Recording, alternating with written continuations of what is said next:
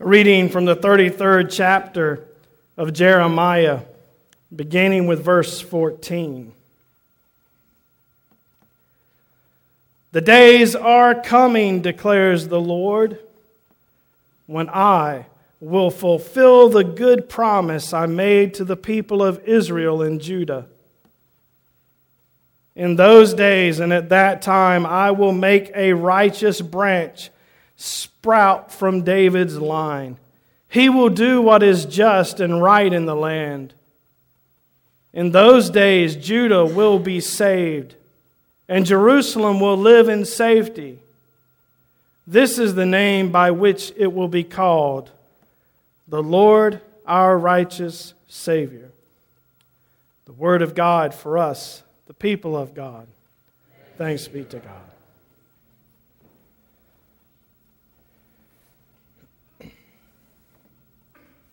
A reading from the 21st chapter of the Gospel according to Luke, beginning with verse 25. There will be signs in the sun, moon, and stars. On the earth, nations will be in anguish and perplexity at the roaring and tossing of the sea. People will faint from terror, apprehension of what is coming on the world. For the heavenly bodies will be shaken. At that time they will see the Son of Man coming in a cloud with power and great glory. When these things begin to take place, stand up and lift up your heads, because your redemption is drawing near. He told them this parable. Look at the fig tree and all the trees. When they sprout leaves, you can see for yourselves and know that summer is near. Even so, when you see these things happening, you know that the kingdom of God is near. Truly, I tell you, this generation will certainly not pass away until all these things have happened. Heaven and earth will pass away, but my words will never pass away. Be careful, or your hearts will be weighed down with carousing, drunkenness, and the anxieties of life. And that day will close on you suddenly like a trap. For it will come on all those who live on the face of the whole earth. Be always on the watch, and pray that you may be able to escape all that is about to happen, and that you may be able to stand before the Son of Man. The word of God for us, the people of God. Thanks be to God.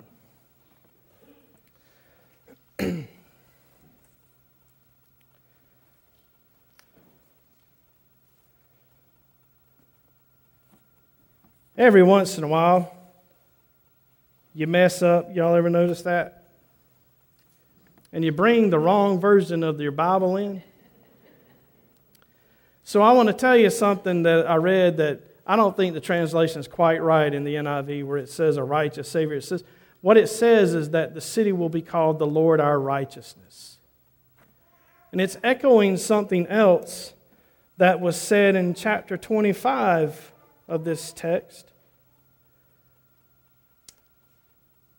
when Zechariah referred to the promise as a coming Messiah, a new covenant that would come. And when Jeremiah did this while he was in prison. Did you hear that? While he was confined in the court of King Zedekiah, because he had been preaching that Israel was in trouble. Because they had not been faithful, King Nebuchadnezzar was coming from Babylon and was going to defeat them. That made Jeremiah really popular, especially with the king. And so he had him put in jail, he put him in his courts and would not let him leave. And Jeremiah writes this during that time. And not only did Jeremiah write this during that time, something else happened to Jeremiah right before he was put in prison.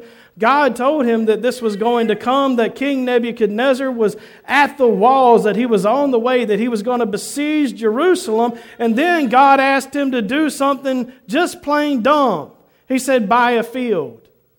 Now you tell me, if you're living in a country that's about to be defeated by another country, are you going to buy property in that country? No. That would not be smart. But because God had a promise for Jeremiah to communicate to the people, God asked Jeremiah to do the unthinkable and to buy a field in Jerusalem. To buy a field there as a witness that there was a promise yet to come. But Israel had not kept their promises, and their broken promises had brought them pain, because that's what broken promises do, and there's no way around it. Even if we're able to forgive someone for breaking a promise to us, chances are near 100% that there will still be pain for us. Is that fair to say? Even if we decide, it's no big deal, I forgive you, once in a while we will think about it and there will still be pain. And often the one who breaks the promise experiences pain as well. And not every promise is broken out of the offending party's will. Sometimes even those who willfully break a promise to us do so while feeling helpless in their lack of ability to be faithful to the promise they have made. That feeling, dear ones, is the root of despair. Sin brings despair into the world, and despair is what the people of Israel were experiencing in Jeremiah's time. The willful breaking of a promise, the destruction of a covenant, the state of not being whom God has called us to be. This is the state of sin for people who were held under the power of sin, and to be so held is to be in despair. Y'all know what despair is? To be in despair is to be captive to death. It's in the midst of despair that we speak words such as, it'd be better if I had never been born. Or why am I still here? To be captive to death is to be in pain. And so we suffer, either as those who break promises or those to whom promises were made. And in our suffering, we experience knowing that things are not right, that there's something wrong in the world, that we are not right, that something is not as it should be. We sympathize with Paul's frustration as we realize the appropriateness of his claim, there is no one righteous, not even one. I mean, honestly, have you ever sat and just reflected on how seldom you're told the truth, even by people who love you?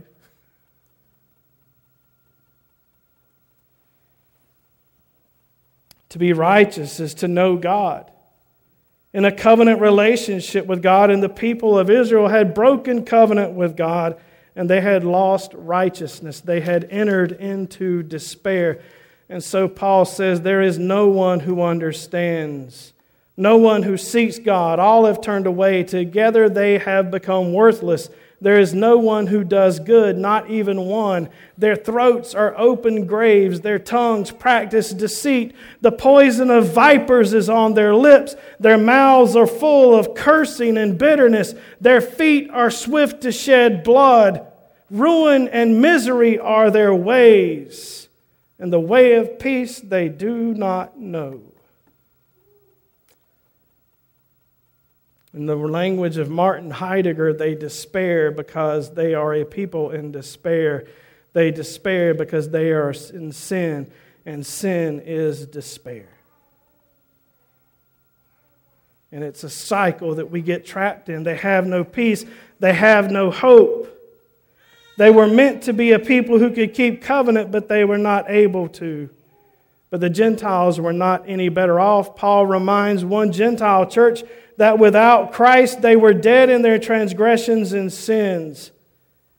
That they were separate from Christ, excluded from citizenship in Israel, and foreigners to the covenants of the promise, that they were without hope and without God in the world. Because of sin, all of humanity is in despair, without hope, dead in sin.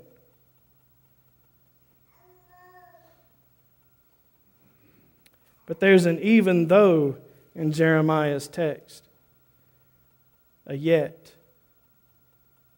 Because though we may be less than faithful at times, God is always faithful. God is always righteous. And God's yet to Jeremiah comes in the form of the promise of a new covenant. That though Israel had broken covenant with God, God would graciously make a new covenant with the people. And through the prophet Jeremiah, God says these words, "Yet in the towns of Judah and the streets of Jerusalem, there will be heard once more the sounds of joy and gladness." Not the sounds of despair, but joy and gladness. The voice of the bride and the bridegroom, the voices of those who bring thank offerings to the house of the Lord, saying, "Give thanks to the Lord Almighty, for the Lord is good, His love endures forever." The root of our hope in the Christian Christmas season is the promise that joy will return to the people. That the despair we see around us every single day is not all there is. That the lack of hope is not all there is. For God says, "I will restore the fortunes of the land as they were before." Though Israel has been unfaithful, God will restore them. The days are coming, says the Lord God. The days are coming. Advent, the beginning of something new, the beginning of fulfillment of a promise that God had made that God will not relent from. And implicit in the promise is the idea of being in covenant, of being expectant, of being hopeful in our waiting, and trusting that God's promise will be so. And so we begin this season of waiting not in the pit of despair as the rest of the world would pull us into, as China shakes her sabers at Australia and a new COVID rears its head in Africa. Why should we despair when we are children of the King? Children of a promise. Children of Advent. Children of coming, children of waiting. Why should we hope in anything other than Christ? And if we hope in Christ, why should we wait in anything other than hope? The days are coming, declares the Lord, when I will fill the gracious promise I made to the house of Israel and to the house of Judah. In those days, that time, I, our God says, I will keep my promise. I will fulfill it despite their unfaithfulness.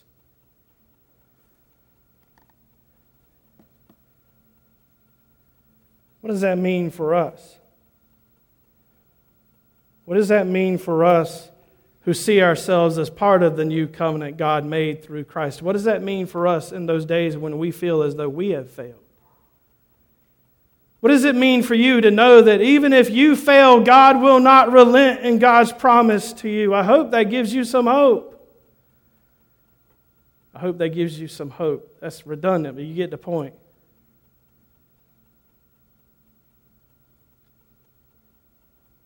Don't let news anchors and grumpy people steal your hope. This world can fall apart around us, but we will not be shaken. If our hope is in the Lord, our righteousness,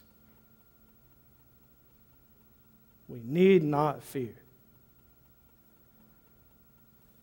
Even though Babylon is at our doors, shaking her swords, we can buy a field in hope and press on in faith. And so God promised that God will raise someone up from the line of King David, one to take the throne of David, a king of the Jews. And the city from which he will reign will be called the Lord our righteousness. When you read the Lord in all capital letters in your Hebrew Bible, in your Old Testament, right there is the divine name of God. Yod He Vav He is the consonants. There are no vowels in it because it's not meant to be said. When the Masoretes texted or pointed the Hebrew text way back when, because the people were forgetting how to read it, they supplied dots and tittles that were the vowels in the letters, because there were no vowels in Hebrew, not written. And they left the vowels out of the divine name that's spelled Yod He Vav He, where we get Jehovah. What he's saying is God, our righteousness, is what the one given will be called. The one sent, Jesus, will be called God, our righteousness. The city that he will inhabit will take on that name and be called God, our righteousness. Christians believe that Jeremiah is pointing to Jesus here in both chapters 25 or 23 and 33. That God's promise is about the new covenant in Christ. In this season of Advent, we prepare to celebrate the coming of the Word made flesh, the incarnation of the eternal Word, the birth of the Son of God.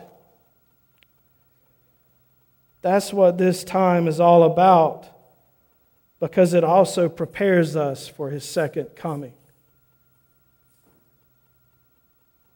In His first coming, we receive Him as children. In His second coming, He receives us as His children. We receive Him as a child, and He receives us as His children. So we prepare ourselves to engage in hopeful waiting for that day, when the one who will restore justice and life to all creation comes.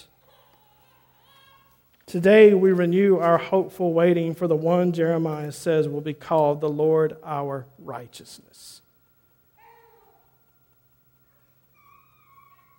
In the midst of all of the things that the world would do to cause us to feel anxious, we can wait with hope.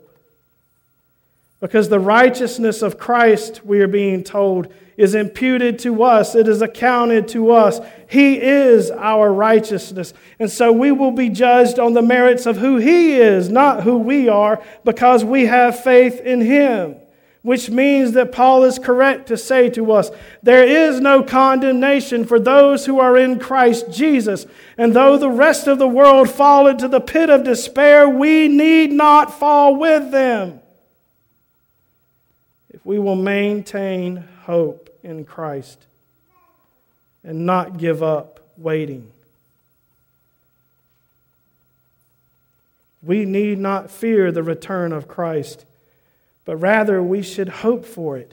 Hope for His coming, for it is in His coming that He will undo the ravaging destruction that sin and death have wrought in the world. He will bring a new heaven and a new earth, and God's dwelling will be with us. And we will be His people, we are told in Scripture, and God will wipe away the tears from our eyes. And so we are called to wait for that day with hope. For Jeremiah, it meant buying a field. What might it mean for us in this day? As people seem to be struggling more and more to make ends meet, as some people seem to be struggling more and more just to get the gumption to go to work, as some people are struggling with depression, with anxiety, with sadness, when some people feel frustrated by all of the systems that surround us, when some people have given up on our ability to govern ourselves, when some people have given up on their ability to even get up out of bed, what does it mean for us who live in a time when no one trusts anyone, where everything we said is poked and prodded for the negativity that's hidden underneath it, where things that we say even to friends they receive as threats? What does it mean for us to wait with hope? What does it mean for us who live in a time when people are skeptical of everything we say? What are we to do? How do we wait for Jesus as a people who don't despair? How do we wait for the King who is coming?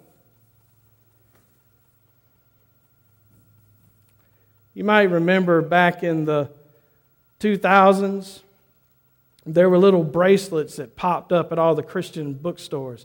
Had WWJD on them. Remember that? No? I should have brought one. Oh, okay. Just checking. Y'all know what the WWJD meant? What would Jesus do?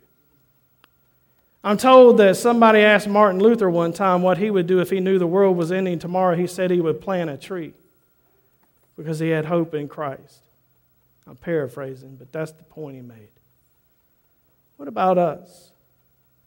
Can we not approach life in this world and ask ourselves, what would the King do? What would our Lord do? Can we not look to the story that we have, the Gospels, and see how did Jesus behave around people who were in despair? How did Jesus approach people who were hurting? What did Jesus do for the hungry? What did Jesus do for people who had lost hope? What did Jesus do for people who didn't know that it was okay for them to still be alive? What did Jesus do for people that the rest of the world wanted to stone? What did Jesus do even for us?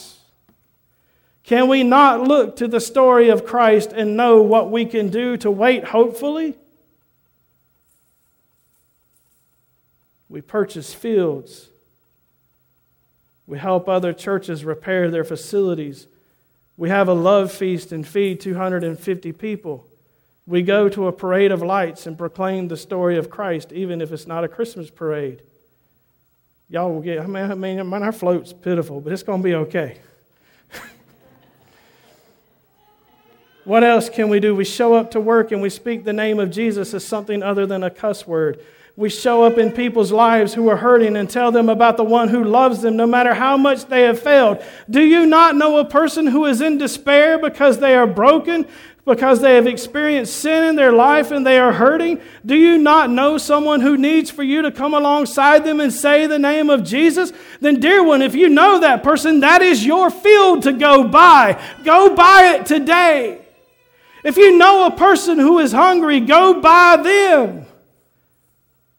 In the name of Christ, go and proclaim hope to them. Go serve them and give yourself for them. That's what your Lord did for you. And if we're going to wait as if He's King, that's what waiting as if He's King will look like. Otherwise, we can just roll off in despair and sing songs about by and by sweet heaven when we die stuff. And ignore the fact that Jesus wants us to be about something now in this life. That the righteousness that He's putting on us, that the righteousness of Jesus that's accredited to us, that allows Him to be called the Lord our righteousness, changes us.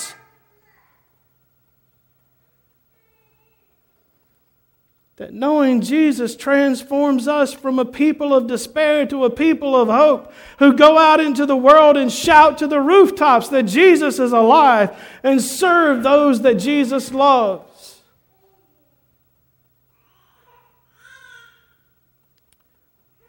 At its worst, the what would Jesus do bracelet thing was talked about as if I do everything right like Jesus did, I can go to heaven. That's not what I'm telling you. I'm telling you to take that bracelet at its best and look at the situations in your life and in your neighbor's life and in your enemy's life and ask yourself, what would Jesus do about this? And then do it. That's how we wait in hope. Not sitting around on our hands and wondering when things will get better, by going out and giving ourselves to make things better.